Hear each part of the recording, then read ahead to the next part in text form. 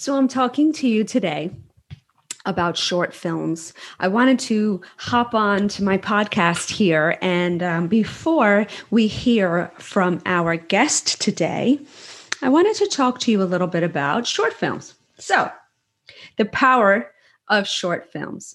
Short films have many purposes. You could be an actor looking to write your own content as a vehicle for you to star in because you want to do work or because you have no tape and you need something to show people to showcase your talent, right? That's one use. You are a director and you need a reel and you've never directed anything before. You need to be able to show people what you can do as a director. It's a reason to make a short. You're a writer. You are hoping to get funding for a feature. You're going to write a short based on the content and submit it to festivals and contests that could possibly get you grants or prize money that will help you to film it. Sizzle reels. Created a television show, you've created a feature. You want to start a Kickstarter campaign or Indiegogo or whatever you want to call it, right? You're going to crowdfund. You need a proof of concept to include in your Kickstarter campaign. This is another reason to do a short film, right? Many great reasons to do short films. For me, the best reason to do a short film, because what the hell else are we doing? We got to do something. If you're not working, write a short. If you're not acting, act in a short. You want to direct a short. Just do it. Grab your cell phone and just do something, create content. Don't stop creating. Just always be creating. There's a million avenues for you to submit the work that you've done. It's always going to be worthwhile. We're always going to be failing forward. As long as you're failing forward, you're learning, you're growing. Until eventually you're not failing anymore. You're succeeding. So those are some of the reasons to even consider making a short film. How do you make a great short film? So what is a great short film? Once again, there are many different subcategories in how we can judge this. Short film can be a calling card for your particular style. All right. So if you look at one of my favorite short films is Frankenweenie, right? So Tim Burton was commissioned by Disney to write a short. He made Frankenweenie and they fired him. And not long after that, launched his career. So Frankenweenie was a cute little story, but because of the way Tim Burton shot it, it was a signature look, a signature style that he has perfected throughout the years that made him different. And that's what made Frankenweenie a great short film. Another great example of a short film is a short film that came out, I believe it's 2 years ago now, called Thunder Road. Might be 3 years ago.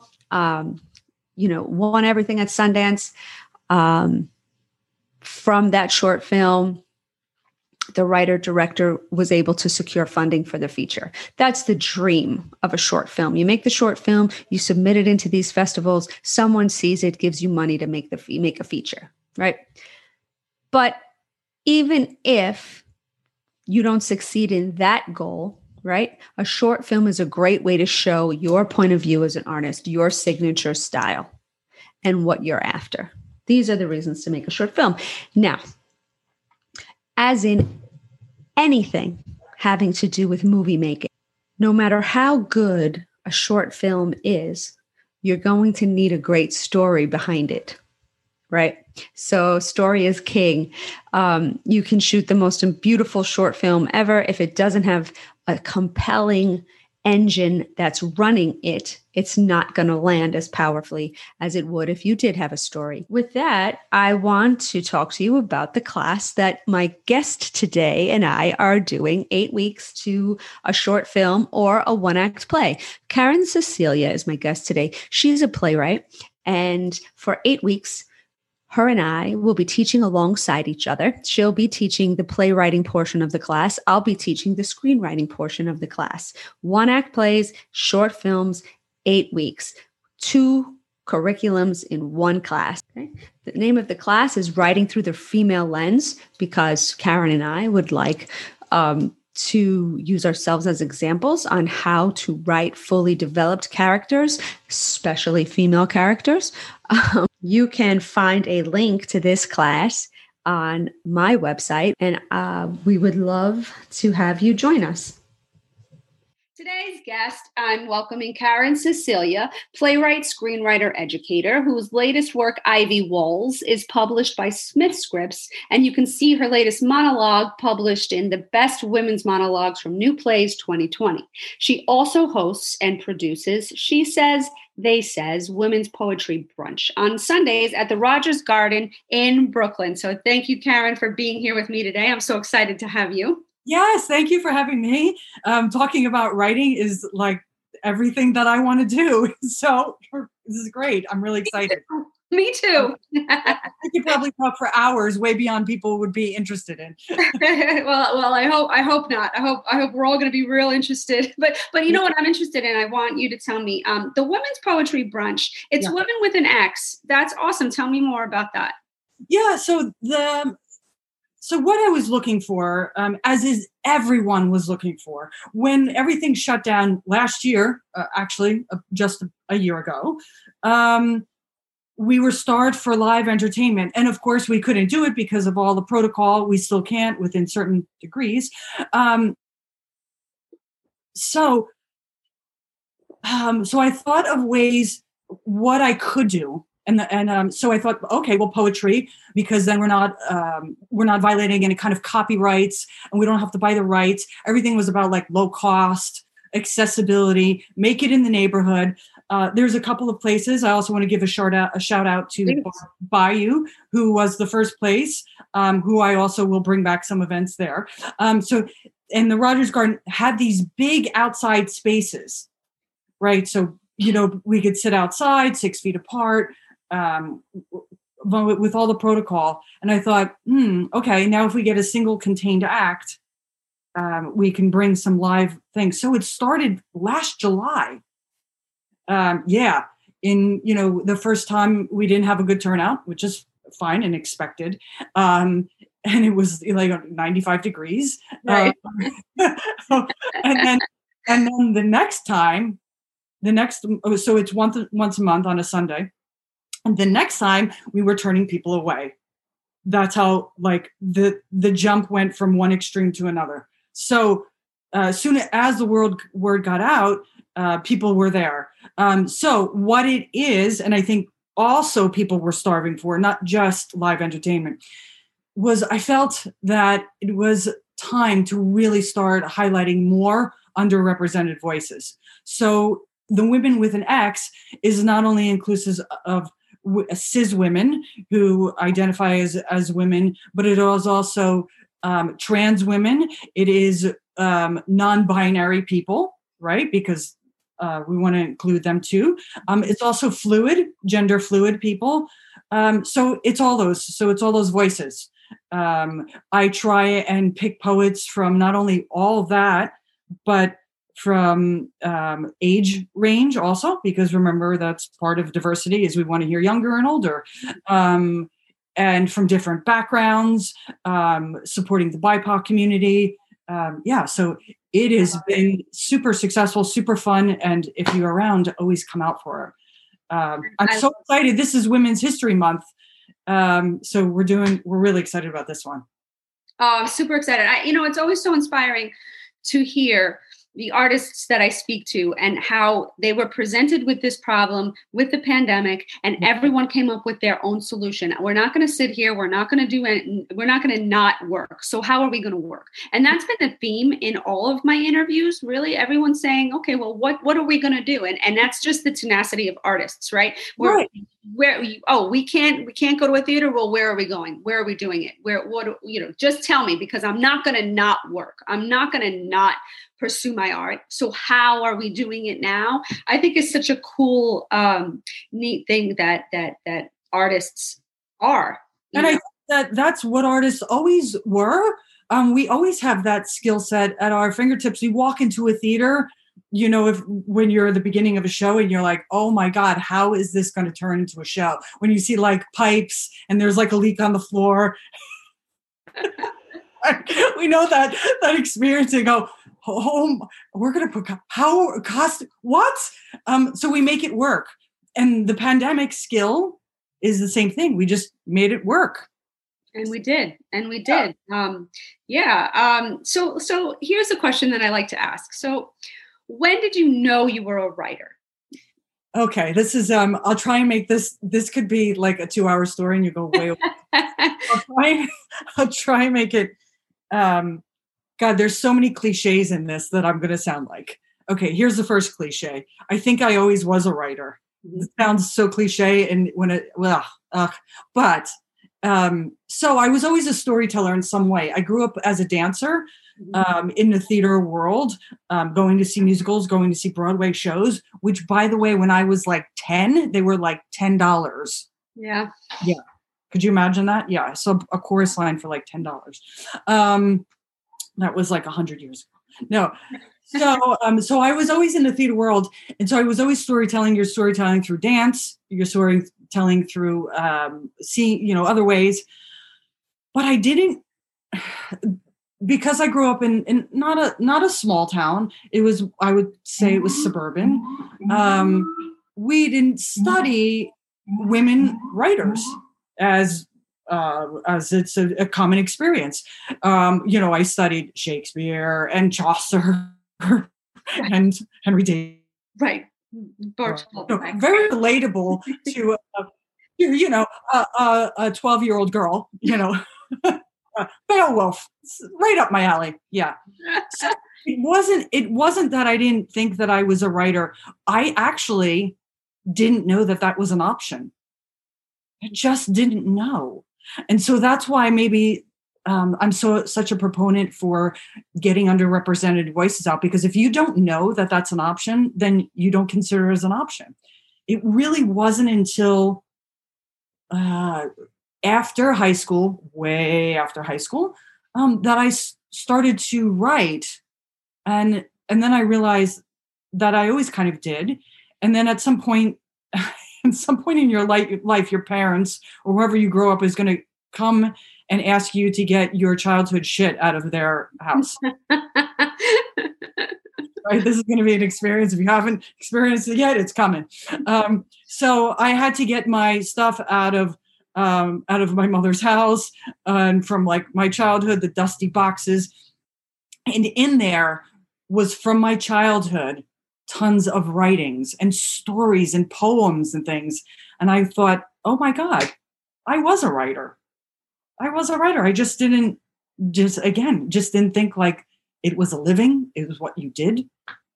It just, yeah. I love that story. I always say writers are born and it's only a matter of time till we accept it. And you're never going to stop being a writer. If you're getting dialogue and characters and scenes in your head, you're a writer. Just accept it. Yeah. If I only think in dialogue. Like I hear people's conversations on the street and I like, that's interesting. Oh, that's interesting. Why would they say that? Yeah, I'm so interested in dialogue.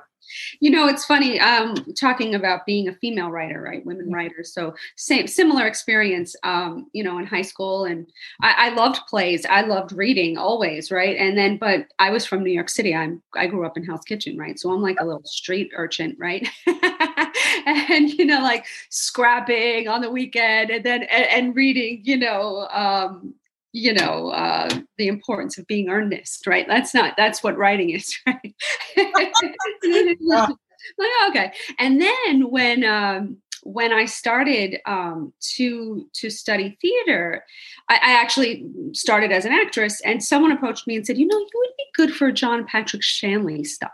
And I was like, oh, and I was like 18. And I was like, oh, John Patrick Shanley, like just graduated high school. I was like, who's that? And then all of a sudden I pick up, I pick up 13 by Shanley, and I'm like, we can say this? We can talk like this in a play. I can do this, and so that reading John Patrick Shanley was my first foray into writing. Can be anything you want it to be. You don't have to be smart, so yeah, I think I had when you say like, oh, we can say this, I think my first experience with that reading a playwright, of course, was David Mamet, and right. thinking, wow, you can say this on this. Oh my God. Wow. Okay. Yeah. Yeah. Maybe that's something and there was something so intriguing about that. Yeah. About, like, you can say things. Yep. Yeah. Yep. It really, what we're really talking about is how sad it is that like the English departments in schools, like, they're not reaching people because they're teaching all of this antiquated work. That's wonderful. And I'm grateful to know it. And you should know it, but we should also be letting little writers out there know, listen, you can write whatever you want because writing saves lives, right? Yeah. Yeah. It's, I think of course they're the foundation, but I think programs are really starting to look into in the future of like really expanding what they're now teaching. I think that's starting to change. Right. Not being generous, but yes. So let me ask you. So you go to your parents' house. You're looking through all of these old writings and these poetry, the stuff that you wrote when you were so pure, right? When it was just coming just from your soul, right? And the world hadn't destroyed you yet, right? What do you now say to that person that you wish that they would know? Oh, wow. Well, I would say probably, without going into a therapy session here, I would say the first thing is don't be so hard on yourself. Mm-hmm. Is the first thing now. Once you start figuring out like the rules of the world, I got really hard on myself. So I would say that you're allowed to break some rules and it's okay. And who you are is okay also. Mm-hmm. Yeah. Yeah. You don't have to adjust yourself to fit into something, because I think I did that for a long time as a early writer, to try and fit in and think, what do they want? What is producible? No. Mm-hmm. The wrong way to go about it. But maybe you have to get through that phase. I don't know. Like, I don't regret that I went through that phase. Maybe it was part of my process. Mm-hmm. What was the moment that you realized that you didn't have to follow the rules? Do you remember? You made a breakthrough and you were like, wow. I think maybe it was one time where I wrote something where I was just like, okay, I just want to write this. And then maybe I probably had like a reading of it in like a class somewhere, maybe an undergraduate, and people really responded to it. And I was shocked.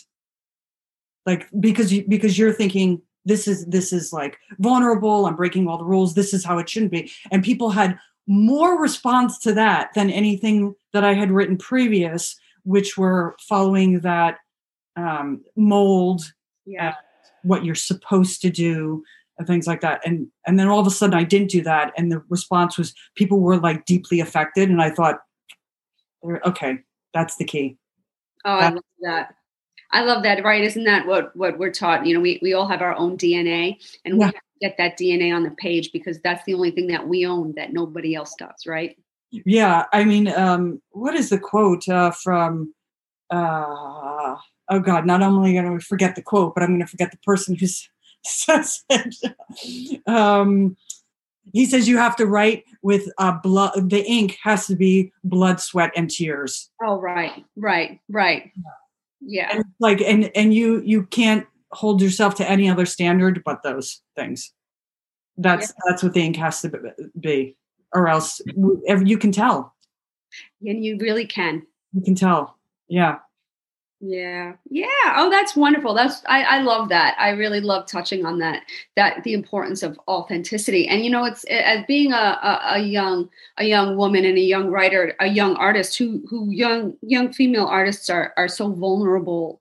I like to believe more vulnerable than the male artists, just by nature of the amount that we feel. It's so difficult understand that that vulnerability is your strength and will be your strength because you're in so much pain for so long, right? Yeah, yeah. It's and really, honestly, being vulnerable is strong. If you can be vulnerable, you actually are strong. It's the other way that we think. Yeah, True. yeah. And it's so cathartic to write, and get it out there, and then have someone relate to it. Yeah. Yeah, we feel less alone. That's what we're doing here. That's why I called it Story Love, right? So we could get together and love on our story. So we know we're not alone because writing is so lonely. Yeah, it's lonely, and it's it feels lonelier in the last year. Right. I never really felt that alone with it before, but now this year being so disconnected, it has really made me rethink a lot of things. I think for everybody, right? When you stripped everything away and now you're sitting with just yourself and what you're going to do with this time, right? We didn't realize how much time we were spending on things we shouldn't have been spending it on. Yeah. Yeah. I mean, it's incredible now. I think, I really only have to sleep for 10 hours a night. Just a solid 10. But then you have 14 other hours when you get your good 10 hours of sleep in to really do. And 14 hours a day is actually a lot. So you can do a lot with that. I mean, again, we were spending a lot of time commuting, and that's all gone away. And Yeah. So let me ask you, the good, the bad, and the crazy, right? So what's the good? If you could look back, on your time being a writer, what's one of the good moments that sticks out to you? You cut out a little bit. What's one of the good moments? Yeah, I'll repeat it in case to be cut out on the audio. So, the good, the bad, and the crazy. So if you look back on your time as a writer, what's one of the good moments that stands out, that you hold a place in your heart? Oh, I think when my play Ivy Walls has been produced a couple of times, but the initial production, it just the whole experience was when we got into the theater, and the blocking and the rehearsals within the space. Well, we had a rehearsal space, we had that luxury, and then got into theater. The whole experience was just like magical. Really like discovering the play, really from being on the page to stage. I mean, not to be another cliche, from page to stage, it really does. There is a transformation of from actors sitting around at a table, and then when it's actually now with actual props and actual scenery and then they get on in their costumes, and you start to see, it's like, wow, this is what I had been working on for so long. And now it's like physically there. It's such a wonderful moment. And then when the audience sits in, the playwright's back, like soaked in sweat, and my legs are shaking, going, oh my God, now it's other people. And so that was a huge moment. And Ellen Bernstein saw my play, and she came up to me afterwards and said, good work. Oh boy. Yeah. That's like, well, I can die now then. We're good. Oh, that's great. So then what would you say is, I don't like to use the word bad, right? Or the worst, but like, what's the biggest lesson that you had to learn? Oh, there's so many. We can go down a quick list of them. So many lessons we'll talk about it in writing. In writing, the big lesson from where I started to now is about drafts. Is that when you finished your first draft, I used to think I wrote a play. What you really did is you wrote a first draft. Right. Yeah. It's a hard thing to wrap your head around. It took a long time, a lot of resistance for me to learn that. I was in a class with other writers who refused to believe that. They didn't think that also you rewrite. And now I realize that almost all of writing is actually rewriting. Very little of it is actually the first draft. Right, Bulk is actually rewriting. Yeah. My playwriting professor used to call it, we shouldn't be playwrights, we should be called rewriters. All we do is rewrite. So that was a huge lesson, and that's a hard one really to grasp onto. But once you start to embrace that, things really start to change for you. This is another lesson that people don't talk about enough. And I did once read an article, and I was like, thank you to the person who wrote this as an article, about you have to get somewhere in the rest of your life that you can dedicate your time to writing. And that takes a long time. That means like having a day job that you don't have to stress so much about making money and having health insurance. If that's always kind of going away, or you week to week, you don't know. I lived like that for a really long time. And now that I don't have job security, because I don't think anybody really does at the end of the day. But when you have some level of, I know where my next few paychecks are coming from, maybe not the rest of your life, then you can relax when you write. And I can't tell you the difference when you don't know when your next bill is being paid, that how that actually affects your writing. It does. You can't completely lean into it. So whatever that means for someone about having a day job, and maybe that is not maybe you're miserable at your day job, but you can't be miserable at it if it allows you to have some resolve with your writing. And that was a hard lesson for me also. I thought, as long as I can get my bills paid every month, but the work to get those bills paid every month is exhausting. And it takes a lot of mental energy that you could be putting towards your writing. So that's another thing. So I don't know how to solve that for people. I just can only say that's a thing. I mean, it's such a practical piece of advice that you're right. People don't talk about this. Even, what I noticed too is even in terms of sanity, so that you're not relying so much on having to fill this blank page to get paid. That's an immense amount of pressure to be sitting here looking at a page and saying, I have to fill this so I can sell it, so I can pay my rent. Is that is so stifling. So what I often say is, even if you have to find the thing outside of writing that's going to bring money in. And like you're saying, if it's a day job, then what you said, Karen, what you said right there, that you have to look at your day job as the thing that is allowing you to write. Yeah. Is the perfect way to put that. I think it's such a valuable piece of advice that not many people really give, but it's powerful. Yeah. I mean, just know that you don't have to resent your day job, even if it's not your career path. It does do something for you. As long as you're writing, right? As long as you're writing. Yeah. Yeah. I mean, but that's the balance always of you're going to be tired when you come home, or you don't want to get up at 6 a.m. so that you can write for an hour before, but you have the reason you have your job is so that you can write. So you always have to remember that. Yeah. Yeah. Another thing that is, this is a thorn, I think, in every writer's side is we won't call it the bad. We will learn to deal with it, is feedback. All right. So feedback can destroy you, can make you not want to write. So you have to learn whose feedback is valuable. Where do you take it from? Do you have to take it all? No. Do you have to take any of it? No, you don't have to take any of it.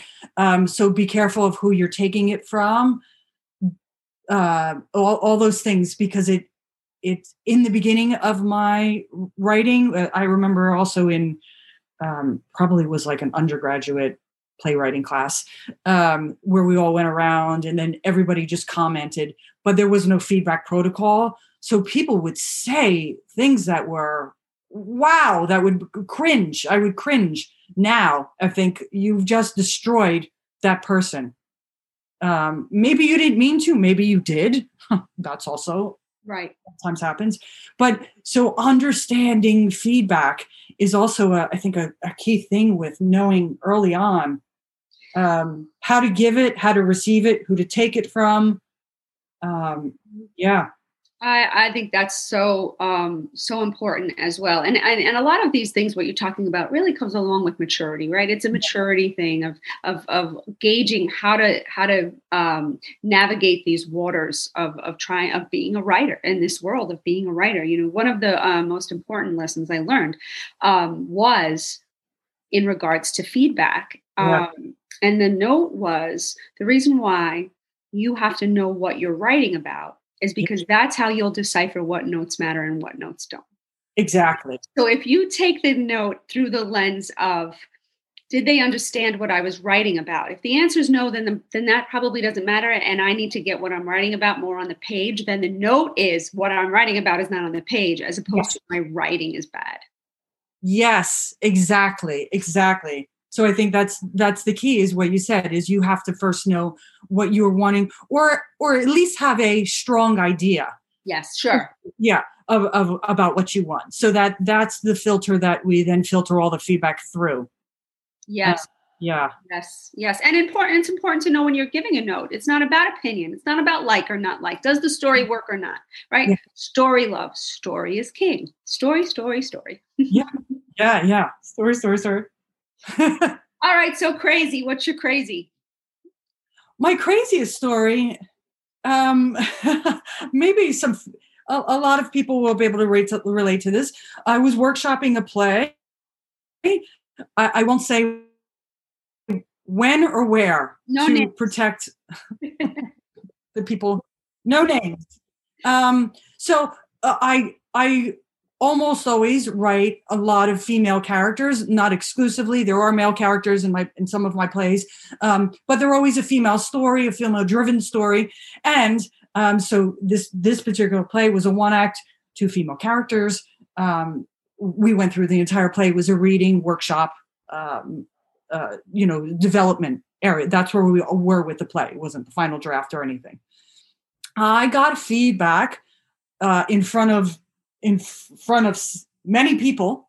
So it was like kind of those moments of, oh, how do I handle this? From a male telling me that my female characters in my female story as a female writer did not sound authentic and natural. I can laugh at it now. Right. I actually really laugh and like just laugh and yeah. But at the time, I was not as seasoned as I am now. And yeah. And I think that's a common experience. And I think people really need to be aware that if they're not in those shoes, that you don't, that you're not telling someone, you don't have the ability to tell someone what their story is. Right. I mean, not your characters don't sound authentic coming from somebody who's not experiencing what it's like to be in those characters' shoes. That's a stretch. That's a stretch of a bit of feedback right there, you know? Yeah, that's some audacity. Woof. Yeah. Yeah. Well, the experience that women writers have to face, what they're up against is very different than what a male writer is up against. Yeah.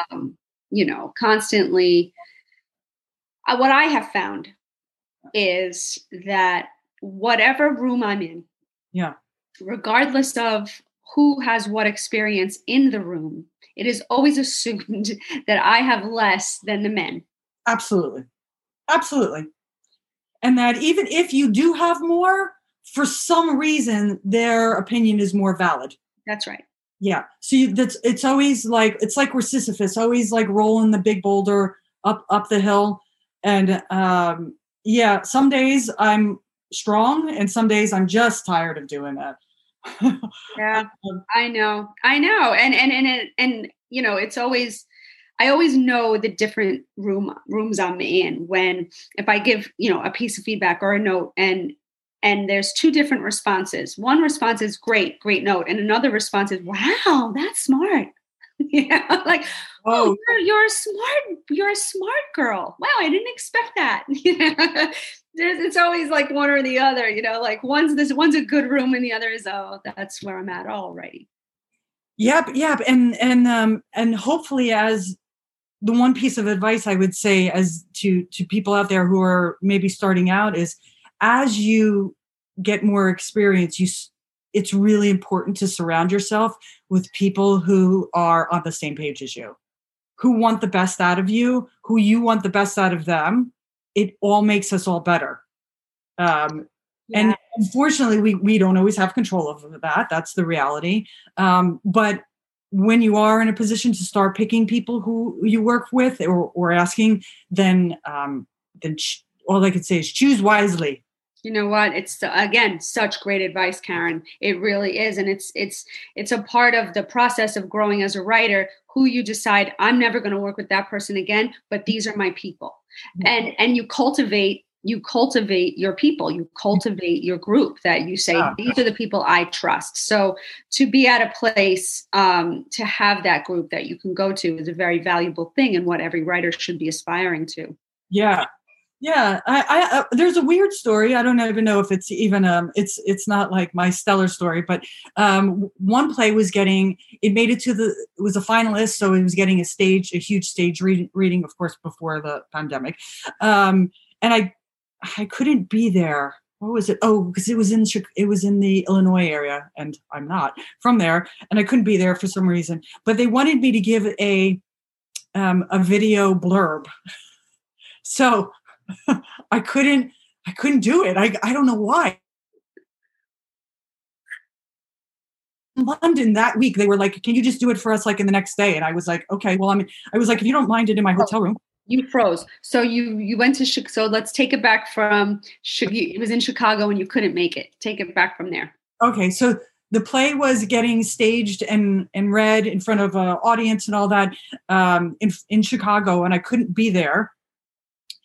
But so they wanted a little blurb for me, just filming myself, talking about the play, and they were going to put it on social media and show it. Blah, blah, blah. So that particular week I was in London in a little hotel room.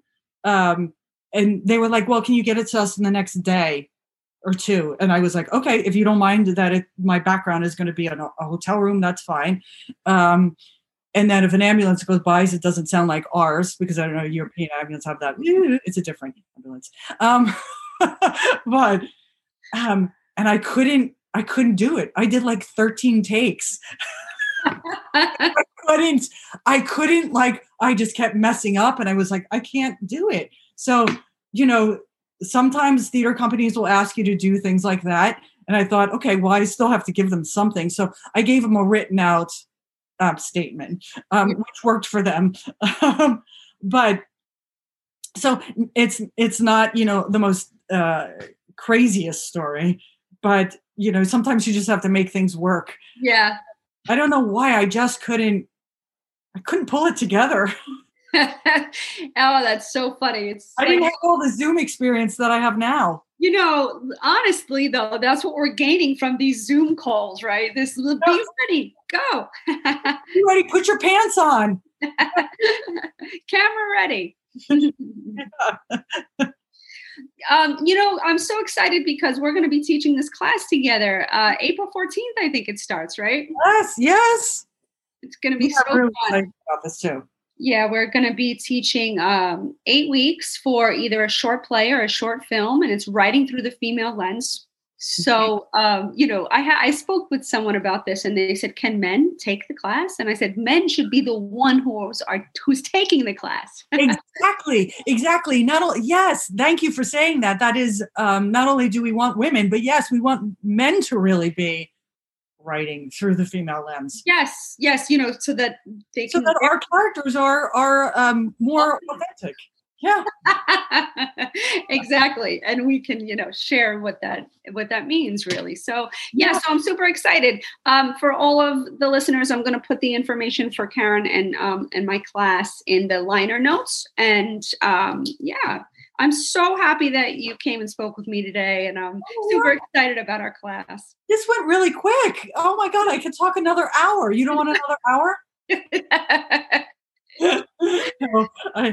This is really great. So I hope we have a nice, great turnout for the class, and we'll have a great time with that.